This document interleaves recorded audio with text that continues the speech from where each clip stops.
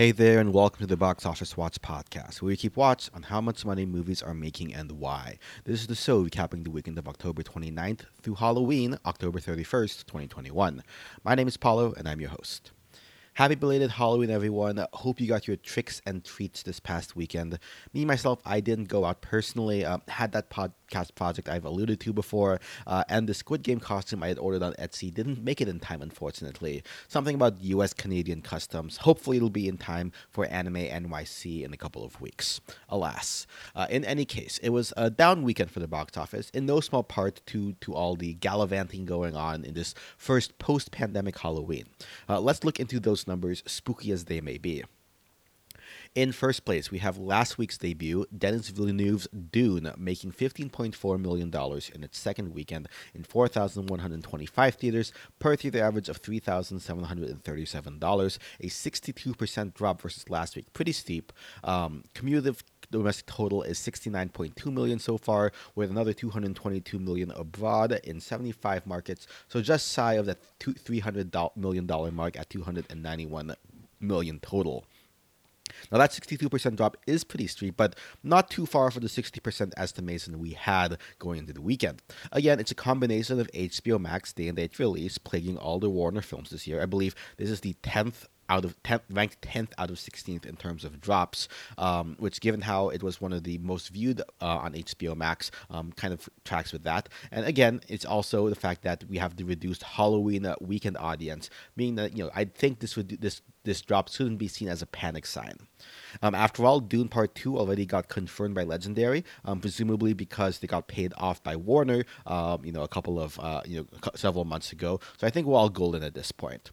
As a point of comparison, 10 days post-release, Dune is 16% ahead of Godzilla vs. Kong's 10-day release number. So I think it definitely should be Warner's highest-grossing film of the year at this point.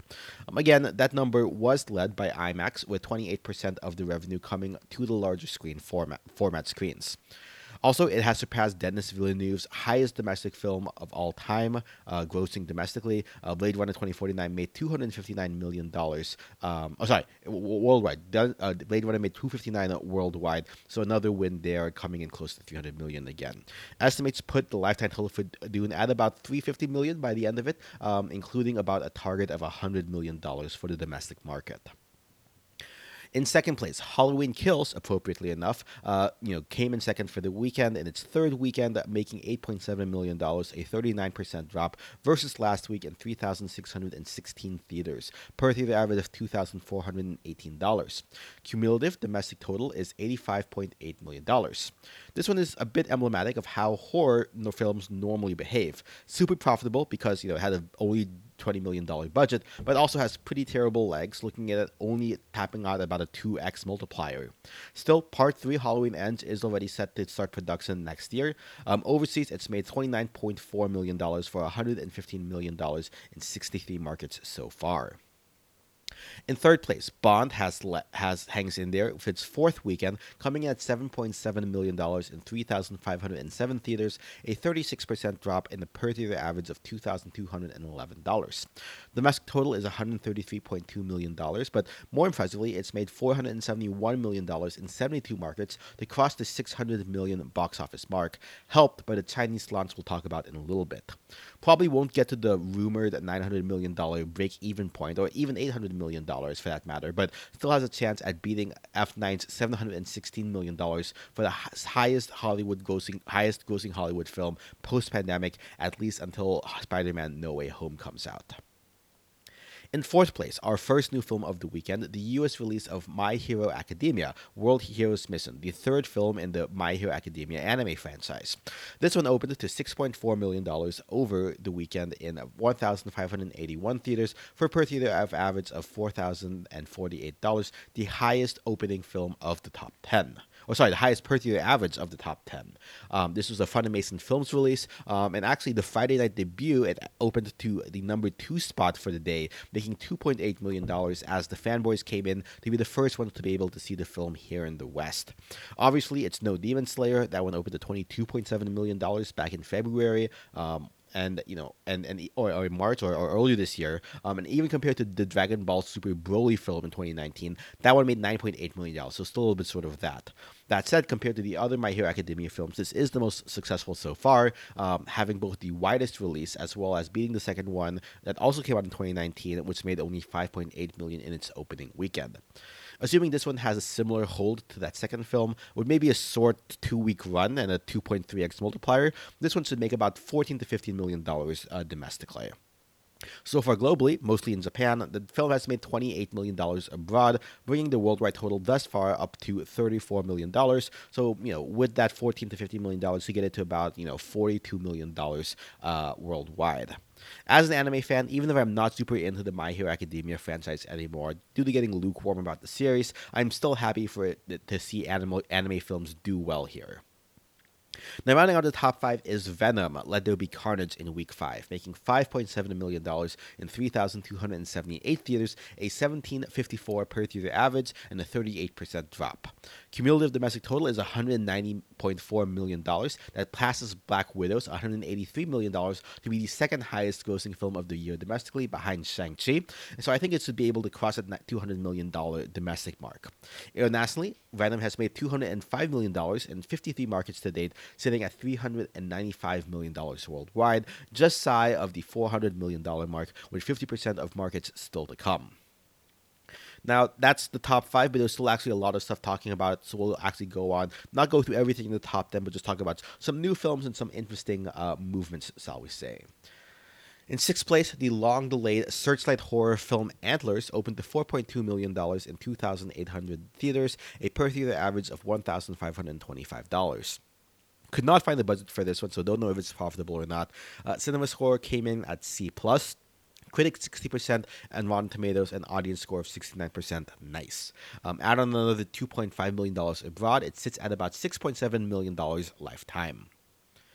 In 7th place, I think the film I was really rooting for, but unfortunately couldn't get there, Edgar Wright's new thriller horror film Last Night in Soho, starring the hot thing on the block, Anna Taylor-Joy, coming at $4.1 million in 3,016 theaters for a per theater average of $1,385. That is the most screens that Focus Features has ever released a film on, aside from Downton Abbey, which had a built-in fan base from the TV series, and this is an original story. Now, budget for Edgar Wright's film was about $43 million, so this one looks like it's not going to be financially successful, unfortunately. CinemaScore came in at the B+, 74% critics on Rotten Tomatoes, and 92% audience.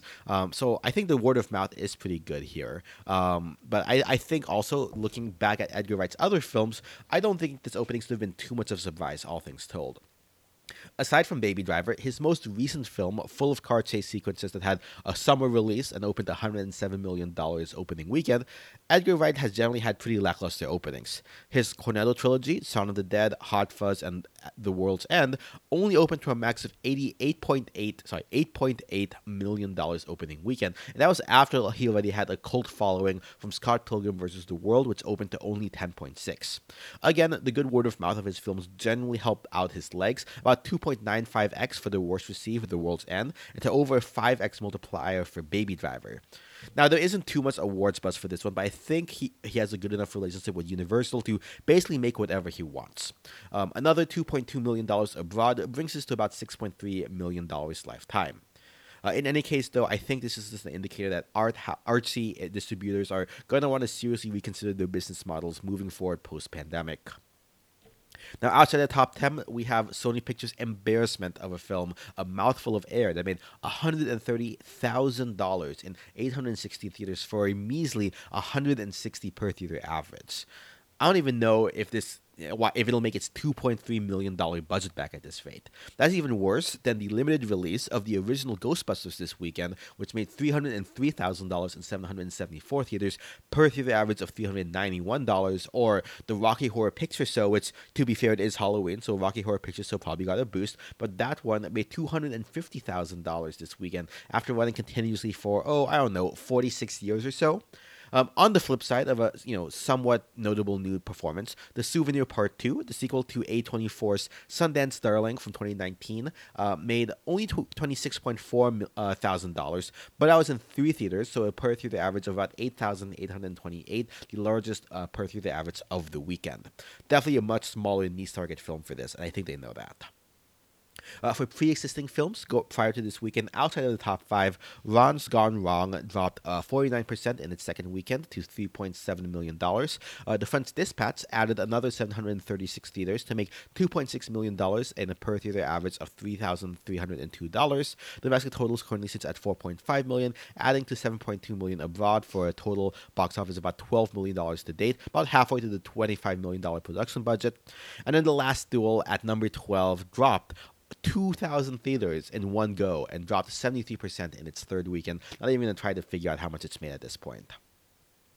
So, looking at the box office as a whole, as you expected, it was a bit of a drop, down from $96 million last weekend, down to $64 million this weekend, and versus $103 million for the same weekend in 2019. However, there are positive signs. First, October was the highest grossing box office month post-pandemic, coming in at $638 million total domestically, in no small part helped by Venom, No Time to Die, and Dune. Now, down from 2019's $789 million and 2018's $832 million, but above 2017's $569 million. AMC and Cinemark both confirmed that October was their best month so far as well. Secondly, this is the first weekend post-pandemic where every film in the top 10 made at least $2 million, which is a bit of a success, right? Obviously, in past weekends we've had films that have grossed really high, but they would have a very steep drop off. Not people weren't coming out to fill out the things below, the maybe one or two films at the very top. Here, they're filling it out up to the top 10, which is very positive here. And then finally, right, looking at the 4th of July weekend earlier this year, which is similarly had the holiday fall on the Sunday, and it preceded the Delta variant spike, and was also the first holiday since the pandemic when people could really gather for it.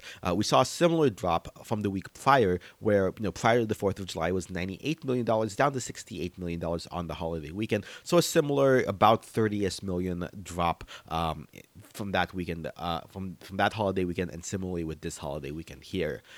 Coincidentally, we also have a new Marvel film releasing in the weekend after the holiday, Black Widow for 4th of July, and Eternals coming up this coming weekend. So that should boost the box office back to north of $100 million. Speaking of the Eternals, critic reviews have not been kind, coming in at about 56% at the time of writing on Rotten Tomatoes, and 54% on Metacritic, the lowest in both sites for the MCU to date, potentially the first ever rotten film. I guess you can't make 26 films in a row without having one of them be a stinker. I do have tickets to see Eternals on Saturday, so I'll see for myself how it is and report back. Pre-sales for the Eternals, 7 days prior to release, were at about $9.5 million sold, about 98% of Black Widow, so basically even, and about 55% above Shang-Chi's pre-sales, but the pace at which new pre-sales have come in have stagnated since reviews came out. I think walk-ups should be decent. It is a Marvel film after all. People want to check it out. And even if I don't think it'll have as great word of mouth as Shang-Chi, and while it may be, I think, more front-loaded in the first weekend as opposed to subsequent weekends, the forecast should, I think, be somewhere in the $60 to $70 million opening weekend. Now, looking internationally, we've got some news of pandemic restrictions easing up. In South Korea, they introduced a new living with COVID-19 policy to take effect in about 3 to 6 weeks. 75% of the population is currently fully vaccinated, and booster shots are coming this month. Masks will be required in theaters as always. But then in about 20% of theaters, proof of vaccination will be required. But in those theaters, there will not be any reduced capacity limits. So that should help out. In Korea, Dune rose to first place in its second weekend over there, dropping only 12% versus Venom's third weekend, dropping 45%, going from number 1 to number 2. Pre-sales for Eternals in South Korea have hit post-pandemic number 1 over there. 200,000 tickets pre-sold versus Black Widow's 170,000 tickets pre-sold as of 2 days before the release. In India, the Delhi movie halls are set to reopen at 100% capacity this weekend. And in Australia, this is the first weekend where all theaters have been opened again after a staggered reopening with different parts of the country opening at different times. Shang-Chi has benefited from this staggered reopening, being the number one film for the past 9 weekends, which is a pretty stunning feat in any region. Week 10 likely won't happen, unfortunately, due to the Eternals coming out. On other records, Dune and No Time to Die both crossed the 3 million admissions mark in France, the only two films to do so since Star Wars Rise of Skywalker and Jumanji Next Level in December 2019. This surpasses local film Camelot. In the UK, No Time to Die has surpassed Titanic with 85.9 million pounds, about 117 million US dollars, and it's only about 4 million US dollars away from taking Endgame's from beating Endgame's total to break into the top 5 all-time UK films. We also have some new release dates. And for international markets, Venom Let There Be Carnage will arrive in Japan December 3rd with a special fan event on November 16th to get social media reactions out there. Apparently, though, that's going to cause No Way Home to come out after the US and worldwide releases over there. So that might, be not the ideal situation over there. The other new dates are actually for international, actually for the Chinese market. They're making their way through the back catalog of Hollywood films from this year, it looks like. Paramount's Ill-Fated Snake Eyes, starring Henry Golding, is set to release this weekend, November 5th, in China. And then Disney's Jungle Cruise, starring The Rock, is coming out November 12th, the day it will come out on Disney Plus for free. I think, assuming Black Widow, Shang-Chi, and Eternals aren't making it over there for political reasons, Venom Let There Be Carnage is probably the last big film this year, still pending a release date in China. Rumors say it should be sometime late November. No word on when No Way Home comes out yet. Presumably, it'll be, I think, sometime around the December release. However, there are about 14% of box office theaters around the Beijing area were closed as COVID outbreak had put restrictions into place. Total box office impact is about 6 to 10% of total box office has been closed down because of the COVID outbreak over there. Now, looking at the actual box numbers from China, No Time to Die, Bond, made his debut with a better-than-expected $28.2 million domestically, when forecasts going into the weekend had about $20 million. That's the third highest opening this film for box office for a Hollywood film, so yay for them. The reviews on Maoyan are pretty favorable, 8.9, which is better than Spectre's 8.0 and Dune's 7.9, much more similar to the favorably reviewed Free Guy 8.9. The forecast from Maoyan for the total run has about 68.2 million domestically, pending the aforementioned COVID outbreak. We could have potentially seen like a 30 million opening, if not for that, I think. In second place, The Battle for Lake Changjin has made $19 million this weekend, adding to the cumulative total of $858 million so far, from what I can see. That's pretty close to, if not more than Wolf Warrior 2's all-time box office total in China, depending on which source you use. My numbers have it at about $880 million. So I think that number should be passed sometime this week. It's also worth noting that this number apparently was, somewhat inflated by the government basically buying out theaters for mandatory viewings by workers as patriotic educational measures. There's a whole debate about whether this counts or not. I mean, look, if somebody's going to buy tickets out for you and make other people watch it, yeah, so the government doing it is the Chinese Communist Party's way of doing things. But for purposes of box office, I mean, you can't really put an asterisk to it in that way and just discount it completely. Anyway, moving on to third place, we have Dune dropping a pretty steep 77% down to 4.9 million in the weekend, a cumulative total of 33.1 million so far. Likely will not make more than $40 million this rate, which is about where A Quiet Place 2 ended up. As noted, this one had middling reviews and also a dearth of 2D screenings versus 3D available. In fourth place, the 2008 Japanese drama film Departures, the first ever Japanese film to win Best Foreign Language Oscar, has had its release in China, making $3.6 million this weekend. And then rounding out the top 5 is the patriotic film My Country, My Parents, adding $2.4 million to a $226 million cumulative total. Beyond the numbers, we have a couple of minor headlines. Comcast released some numbers around streaming service Peacock's profitability, or rather lack of profitability. Last quarter, it lost $520 million, though CEO Jeff Shell seems relaxed about it, saying that it's headed in the right direction. No numbers regarding signups or subscriptions were provided. Netflix announced they will be partnering with Iconic Events Releasing for a limited theatrical release of their animated film The Mitchells vs. the Machines, produced by Sony Picture Animation, later this month, November 20th and 21st. Presumably, I think it's going to help to raise awareness for the film for its Oscars animated feature campaign. Sony announced action comedy The Man from Tomorrow, starring Kevin Hart, Woody Harrelson, and Kaylee Cuoco, got pushed back from a January 14th release to an August 12th release next year. Over at Disney, Taika Waititi was announced to direct the Scarlett Johansson-produced Tower of Terror film.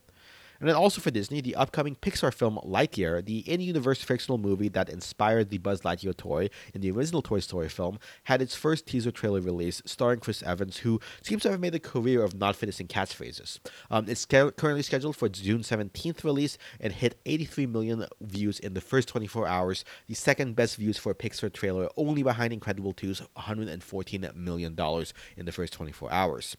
It also beat The Eternals' first trailer's 77 million views. Now, before we wrap up the show, while I can't say I've seen any feature-length films this weekend, I am seeing Eternals again this coming weekend. We do have two entries for what I have been watching. First, my wife happened to put on a Netflix documentary that was not about true crime. This was Iron Fists and Kung Fu Kicks. Apparently, this documentary came out in 2019, but it did what I thought was a pretty decent history of the chronology of the Kung Fu film genre, from Saw Brother films to Bruce Lee to Jackie Chan, with various interludes about how Kung Fu has had an impact on different parts of culture, from black activism to b-boying culture to other film markets out there, such as the Thai or Ugandan film market. Now, not the most groundbreaking documentary out there by any means, but I can't claim to be an expert on martial arts films, and this did make me want to go back and watch a bunch of them for the first time ever, so I think that's a pretty good endorsement. It'll put you in the mood for some kung fu fighting. Secondly, in honor of Halloween, and because I'm a wuss when it comes to scary films, for a Halloween evening, my wife and I watched the Muppets Haunted Mansion special on Disney+. As someone who has a soft spot for the Muppets and fond memories of the Haunted Mansion ride from Disney World, having grown up in Florida, this was a fun take with lots of references that I definitely was like, oh, I get that reference, scattered throughout, and various fun cameos. My favorite probably being Darren Criss as the caretaker. Again, not the most groundbreaking of projects, even within the Muppet universe, but then again, the Muppet projects have a very high floor for me for enjoyability. Heck, I may have been inspired by this to try to do a Muppet filmography watch-through for a different podcast of mine, maybe next year. And with that, I think that's a wrap for this episode. Shoot my ideas for those I should cover via email at boxofficewatchpodcast@gmail.com or on Twitter at BOWatchPodcast. You can find our show on Spotify, iTunes, and Google Play. Make sure you subscribe and leave a review, or at the very least, tell a friend. Any of that helps. If you're feeling extra generous, consider supporting us on Patreon, which lets me make not only this show, but all the other podcasts I work on. Links to all of that will be in our show notes. Numbers used in the show come from thenumbers.com. Our intro and outro music come from Kevin MacLeod at incompetech.filmhistory.io. Editing production provided by Ninja Boy Media. Until next time, this has been the Box Office Watch. And remember, our watch goes on.